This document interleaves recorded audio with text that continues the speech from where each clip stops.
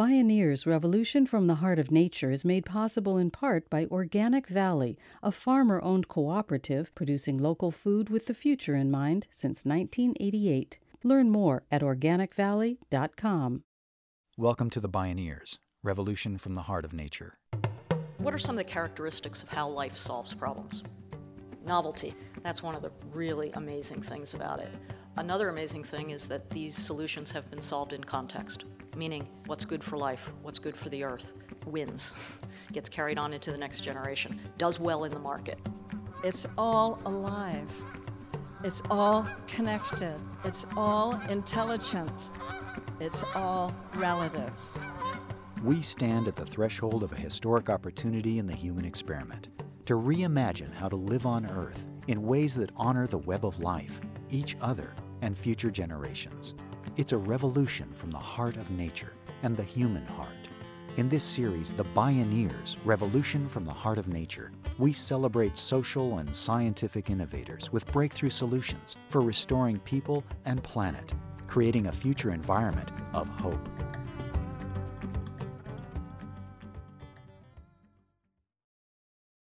Einstein famously said that God does not play dice with the universe, but we are. Every 4 years, the International Union for the Conservation of Nature compiles the Red List, the most authoritative guide to the status of biological diversity, and it shows that we are running evolution in reverse. The 2008 list included more than 44,000 species, of which a whopping 40% are either extinct or threatened with extinction. That's 1 in 4 of the world's mammals, 1 in 3 amphibians, 1 in 7 birds. It's a tragic measure of human failure to sustain conditions conducive to life for soaring numbers of our fellow travelers on planet Earth. Biologist Janine Benyus believes we're shattering the very mirror of nature that can teach us how to live in this place in a way that lasts. She says it's not too late to take our lessons from the web of life itself. In fact, it's crucial to our future. We have wondrous things to learn, for example, by looking at how old-growth forests grow. They've got these little pulsing bits of life where there's a wind gap, where the old trees come down, and there's abundant ideas underneath, right? That's what it is. Animals, plants, and microbes are consummate engineers. They've found what works here on Earth after 3.8 billion years of research and development. Their design failures are fossils, and what remains living around us contains the secrets to survival. By imitating how nature does it, the science of biomimicry is not only solving real-world problems, it's teaching us the priceless value of the wisdom of the web of life. In the next half hour, we'll hear from 3 leaders in the mushrooming field of biomimicry who are studying nature's blueprints. This is What's Good for Life Wins, the biomimicry scientific revolution. I'm Neil Harvey. I'll be your host. Welcome to the Bioneers, Revolution from the Heart of Nature. Ask the planet. Pose a question to a posy. Ask the planet. Don't worry, it won't think you're nosy. Ask the planet. Ask the ocean or the prairie. Ask the planet. Something scaly, something hairy. Ask the planet. Janine Benyus is the godmother of biomimicry.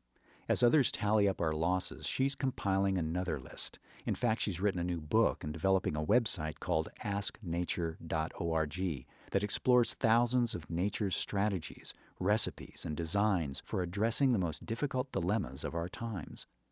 Benyus is an innovation consultant and co-founder of the Biomimicry Guild. She spoke at a recent Bioneers conference about a year-long study where the Guild researched and cataloged plant and animal adaptations that point the way to innovative solutions in chemistry, medicine, energy, and more. We went through the biological literature. We had a list of life's greatest sustainability challenges on our left hand, and in our right hand we had scientific papers, and we filtered through. We found over 2,100 phenomenal ideas, things that some of them have been mimicked, things that should be mimicked and have not yet been, invitations. The Guild study found 49 new ways that nature generates energy. new to us that is, 23 new ways to absorb water, and 44 new ways to store it. They discovered 58 new ways to manage extreme temperatures, 146 new ways nature does water-based chemistry, and 42 new ways to cooperate. It's a fantastic display of natural genius that Benyus says we humans are just beginning to learn how to emulate. Biopower is a company from Australia that's learning to harvest wave energy the way giant kelp do, because holding yourself in a stream, especially if it's an ocean, is a good way to get broken. So they've learned to create wave energy harvesters that yield. Electric eels, 600 volts of electricity, okay, with no mercury, no lead, no taking your batteries to the recycling place and hoping that, they don't kill anyone as they get broken down. People are actually looking, how do you take materials, bodily materials, and create a charge? How do you store a charge with bodily materials? The first things they're looking at it for is to have medical devices like artificial retinas powered by your own juice. But hopefully, I'm hoping that you can put your palm on your laptop and it'll charge up. The thermoelectric effect is when you have a change in temperature and it creates an electrical flow, which would be great, say, in cars, like hybrid cars. You could take the heat of the engine and turn it into electricity, right? Be great. Now, we can do that, but we mine all kinds of nasties to do the thermoelectric effect. Janine Benyus suggests instead that we look at the way the black-tipped reef shark senses minuscule temperature differences in the ocean and creates an electric current signaling the proximity of prey. Just one of thousands of natural models, systems, and processes that can inspire scientists, inventors, and designers. People like Jason McLennan, who believes buildings should be like flowers. Searching for a state of balance between the natural and built environments, this international leader of the green architecture movement is CEO of the Cascadia Region Green Building Council, located in America's Pacific Northwest. The Living Building Challenge is a new initiative that my organization, Cascadia, has launched as a challenge to the building industry to think about how to go further than we have ever gone before in the building industry and try to approach the level of environmental impact that you see nature providing. So if you think about a beaver dam or a hornet's nest or a termite mound, structures that are made by organisms to provide habitat and to provide other functions for their society, so to speak. The environmental impact, there is some. When a beaver builds a dam, it does flood an area and create impact, but the net benefit is greater biodiversity and greater health and more opportunities, more niches for other organisms to live. We're the only species that when we build our habitat, it has the opposite effect, that we create a net negative in terms of opportunities for diversity and health in nature. And so the question is, what would a standard need to look like? What would we have to do in order to build a living building, a building that really is like that? And so what we talk about is that buildings should be like flowers, because if you think about the metaphor, they're both fixed to place. They're both rooted literally and figuratively to place. And a flower is habitat as well for other microorganisms. It has to get all of its energy from the sun, has to get all of its water needs from the rain that falls on the site that it has. It has to treat its own waste. It can't be toxic and polluting. And it tracks the sun, it opens and closes, it responds actively to the environmental conditions around it. And above all, it's beautiful and inspiring. And so that's a perfect metaphor for what our buildings need to do. And that is, in essence, what the Living Building Challenge is. So we've like LEED, but it's a very different system than LEED, but it's a similar market strategy where we're trying to show designers, developers, building owners, if you want to build a building that has that kind of healthy impact on the environment, then these are the things that you need to do. In 2006, the Cascadia Region Green Building Council issued a bold challenge to all building owners, architects, design professionals, engineers, and contractors. Go beyond LEED certified standards that address only green materials and minimizing carbon emissions. Instead, make living buildings that meet or exceed the ecological services nature provides. This living building challenge is pushing the current standards for green buildings right to the edge of possibility. Jason McLennan views the challenge as an act of optimism and faith in the marketplace, and design teams from around the world have joined the race for the ultimate, truly sustainable building. When we return, growing soil in the Amazon, and more from the godmother of biomimicry, Janine Benyus. This is What's Good for Life Wins, the Biomimicry Scientific Revolution. I'm Neil Harvey. You're listening to The Bioneers, revolution from the heart of nature. Well, how do I stay warm in the cold and the snow?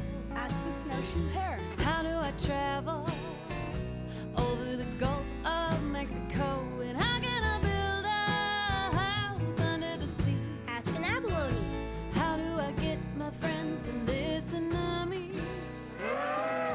Ask the planet. Interviewing either.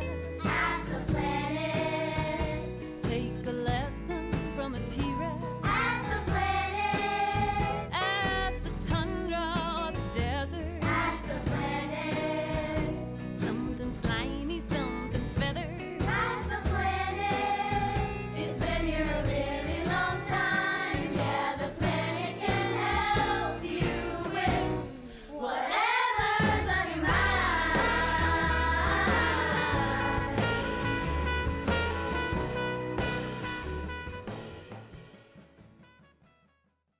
You can download this and other programs on the radio pages at www.bioneers.org.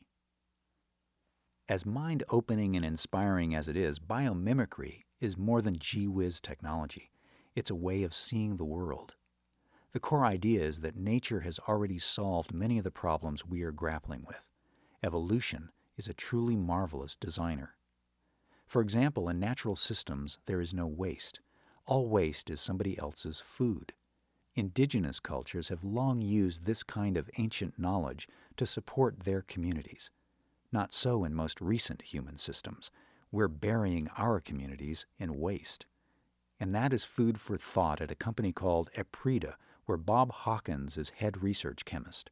The company is working to transform agricultural waste into diesel fuel and fertilizer with the goal of stabilizing, then reversing global greenhouse gas emissions. Hawkins is a leading expert on an artificial human-made soil known as biochar, or terra preta. Here's an interesting story. I don't know how many of you have heard of terra preta.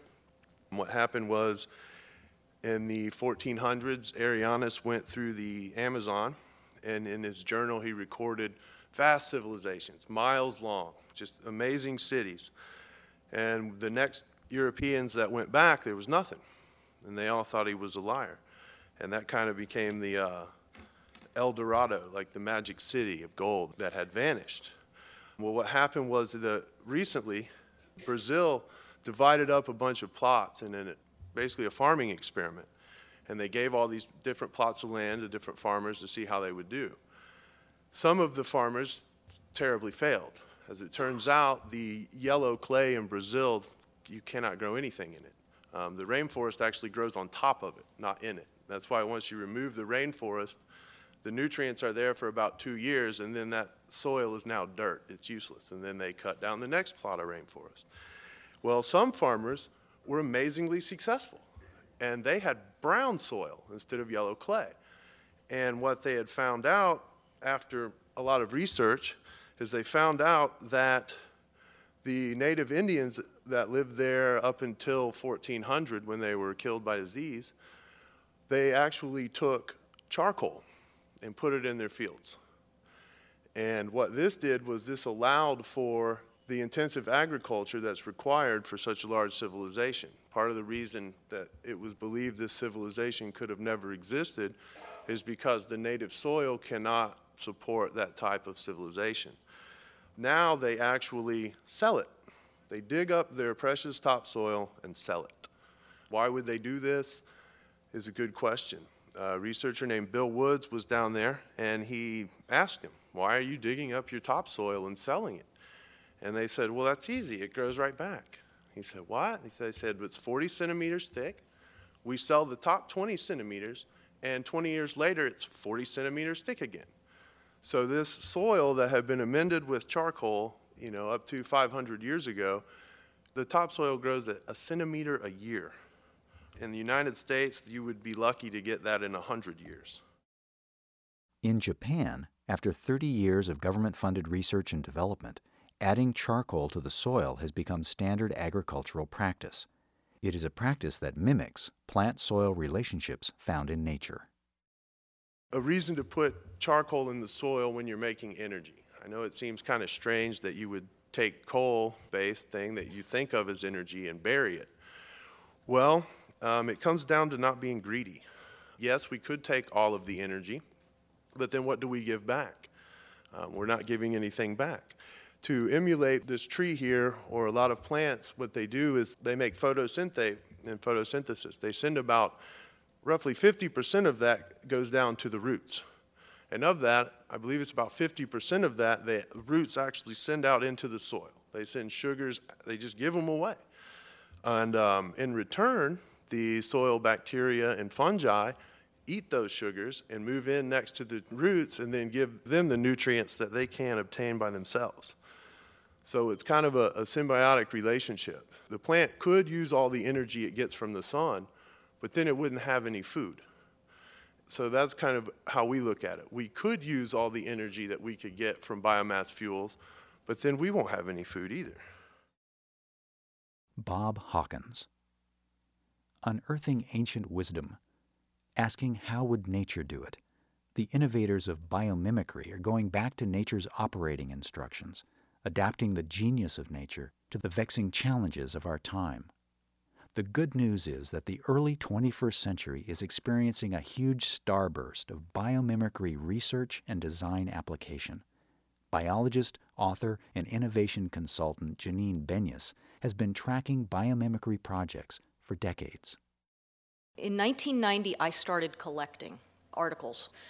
I started to ask, who is consciously trying to emulate these incredible strategies and recipes and designs? And what I would do, and still do, is look through the scientific literature for interesting things that pop up and then take those keywords and put those through the patent database to see if somebody's actually tried to go to the point of mimicry, and then actually go to the SEC filings and see if companies have come up. So I've just been watching this procession. And let me give you a few statistics about the field of biomimicry. Richard Bonser did a study of the worldwide patent database from 1985 to 2005, and he looked for the terms bioinspired, biomimetic, biomimicry. He found an increase in patents, 93 times increase, factor of 93. That's one powerful indicator of the potential of biomimicry. Here's another, a pattern recognition study of that same database, led by zoologist Julian Vincent at the University of Bath in England. They looked at the patent database for patterns about how we as human beings solve problems. And given a certain problem set, like you want to make something lightweight but strong, say an airplane fuselage, we've solved it in a number of different ways throughout history, of the patent history, and there are patterns to that. He started to do that same exact analysis on nature's technologies, the rest of the natural world, other organisms. And you would think to yourself, well, there's probably a pretty large overlap between the way other organisms have solved things and how we've solved things. And you'd be wrong. As it turns out, there's only a 12% overlap. So 88% of the time, when you go to solve a problem and you look into the biological literature, you're going to be surprised by the solution. Novelty. That's one of the really amazing things about it.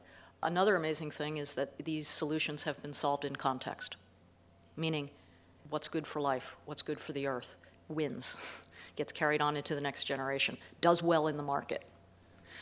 So you've really got a very nice solution set there. The other thing that Julian looked at was the way, what are some of the characteristics of how life solves problems? And compared to the way we've solved problems. And he found that, and this won't surprise you either, he found that what we tend to do is throw materials at a problem, bulk materials, lots of materials, and energy. we tend to throw energy at a problem because we've had some very cheap fossil fuel energy for a long time now. The rest of life tends to use information instead of materials and tends to use design, actually like shape. Instead of using a whole bunch of materials, you put a design to that shape like an I-beam instead of a column, instead of a massive beam. Biomimicry is essentially an innovation methodology. Biomimicry is about adopting an ethic that can bridge ancient wisdom with technological innovation, guided by respect, receptivity, and resilience. Janine Benyus says it's essential to quiet our human cleverness and recover a sense of awe and wonder.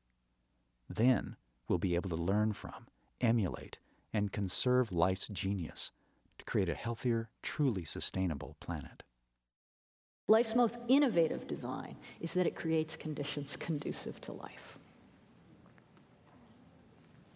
For me, and this is what I was saying to the folks at IUCN, this is a new way of viewing and valuing biodiversity. I told them, I said, you know, when I give talks like this, and then I turn to the audience and I say, do you think we should conserve biodiversity? Yeah. And I tell them, you know, people laugh in that sort of tears in your eyes kind of laugh. Of course. You know, of course.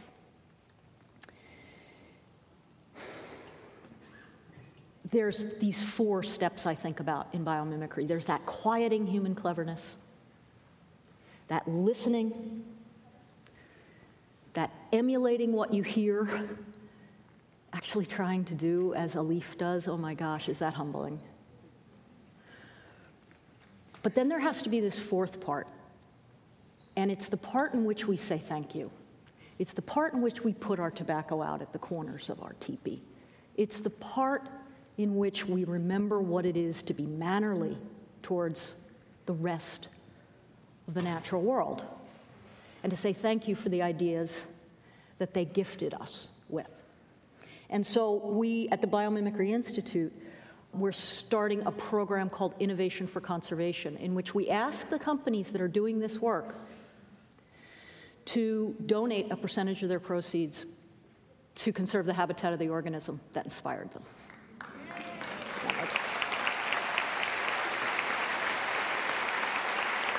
So check it out. It's a good idea. I mean, it's just saying thank you. And we need to practice that as a culture. The other thing that we're up to is something you guys can get involved in, I hope. It's called asknature.org. What it is all biological information. This is our dream. All biological information organized by function, so that designers, the people who are making our world or remaking our world, when they say, how do I adhere without toxic glues? They put in adhere, and up comes geckos, and up comes mussels, and up comes vines and tendrils. And right. And we're cooperating with E.O. Wilson of Encyclopedia of Life. And so they've got all the scientists in the world doing a website for every species on Earth. And as they upload their data, there's going to be a field that says, what can we learn from this organism? So we're going to have 1.5 million species, and we'll take that information, we'll put it on our website for the people who make our world. Anyway, my time is precious. And so are you. And let me just leave you with one more vision of who we can be as a species. I also just got back from New Zealand, my first time in New Zealand, and I met a woman who works for the Department of Conservation, and she told me about what she does in her volunteer time. There are all these birds that have predators that have come on, the invasive species predators like a possum, and they're really, really fragile. They're in tough, tough straits. And sometimes, they're down to 21 birds. What they do in their free time is they go out camping, and they're nest sitters. They go out, and they have an infrared wire set up at the nest, and when the mother bird, or the father bird in the kiwi's case, gets up from the nest and leaves, It wakes them up, the person. They get up out of their sleeping bag, they go over to the nest, and they watch. And sometimes they pull these little blankets that don't quite touch the egg, but they have these little blankets to keep the downdrafts. That's who we are. That's who we are, you know? So whatever your kiwi is, tuck it in for me.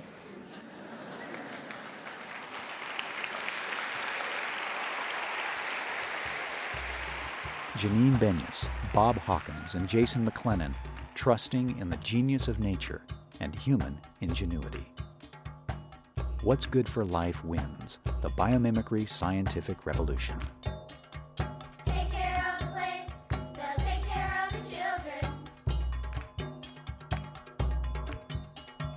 Take care of the place, they'll take care of the children. Take care, take care, take care, take care. Take care, take care, take care, take care. They'll take care of your children. Downloads of this program and many other Bioneers radio shows are available on the radio pages at bioneers.org or by calling 1-877-BIONEER. That's 877-246-6337. Visit Bioneers.org, where you can learn how to attend the annual October Bioneers National Conference and local Beaming Bioneers conferences. Purchase the radio series, conference CDs and DVDs, and Bioneers books. Join the thriving online Bioneers community and become a Bioneers member or make a donation. All at Bioneers.org or by calling 1-877-BIONEER. The Bioneers Revolution from the Heart of Nature is a production of Collective Heritage Institute. Executive producer Kenny Ausubel. Written by Catherine Stifter and Kenny Ausubel. Senior producer Neil Harvey. Managing producer Stephanie Welch. Production management Aaron Leventman and Chuck Castleberry. Station relations by Creative PR. Distribution is by WFMT Radio Network. Original recordings provided by Reference Media Group. Interview recording engineer Jeff Westman. Our theme music is taken from the album Journey Between by Baka Beyond and used by permission of Hannibal Records, a Rykodisc label. Additional music was made available by Amy Martin, the Missoula Coyote Choir, and friends at www.asktheplanetcd.org. For more music information, please visit Bioneers.org. The opinions expressed in the Bioneers Revolution from the Heart of Nature radio series are those of the presenters and are not necessarily those of Collective Heritage Institute, the underwriters, or this radio station. My name is Neil Harvey. Thank you for listening. I invite you to join the Bioneers in inspiring a shift to live on Earth in ways that honor the web of life, each other, and future generations. This is program number 0109. Bioneers Revolution from the Heart of Nature is made possible in part by Organic Valley, a farmer-owned cooperative producing local food with the future in mind since 1988. Learn more at organicvalley.com.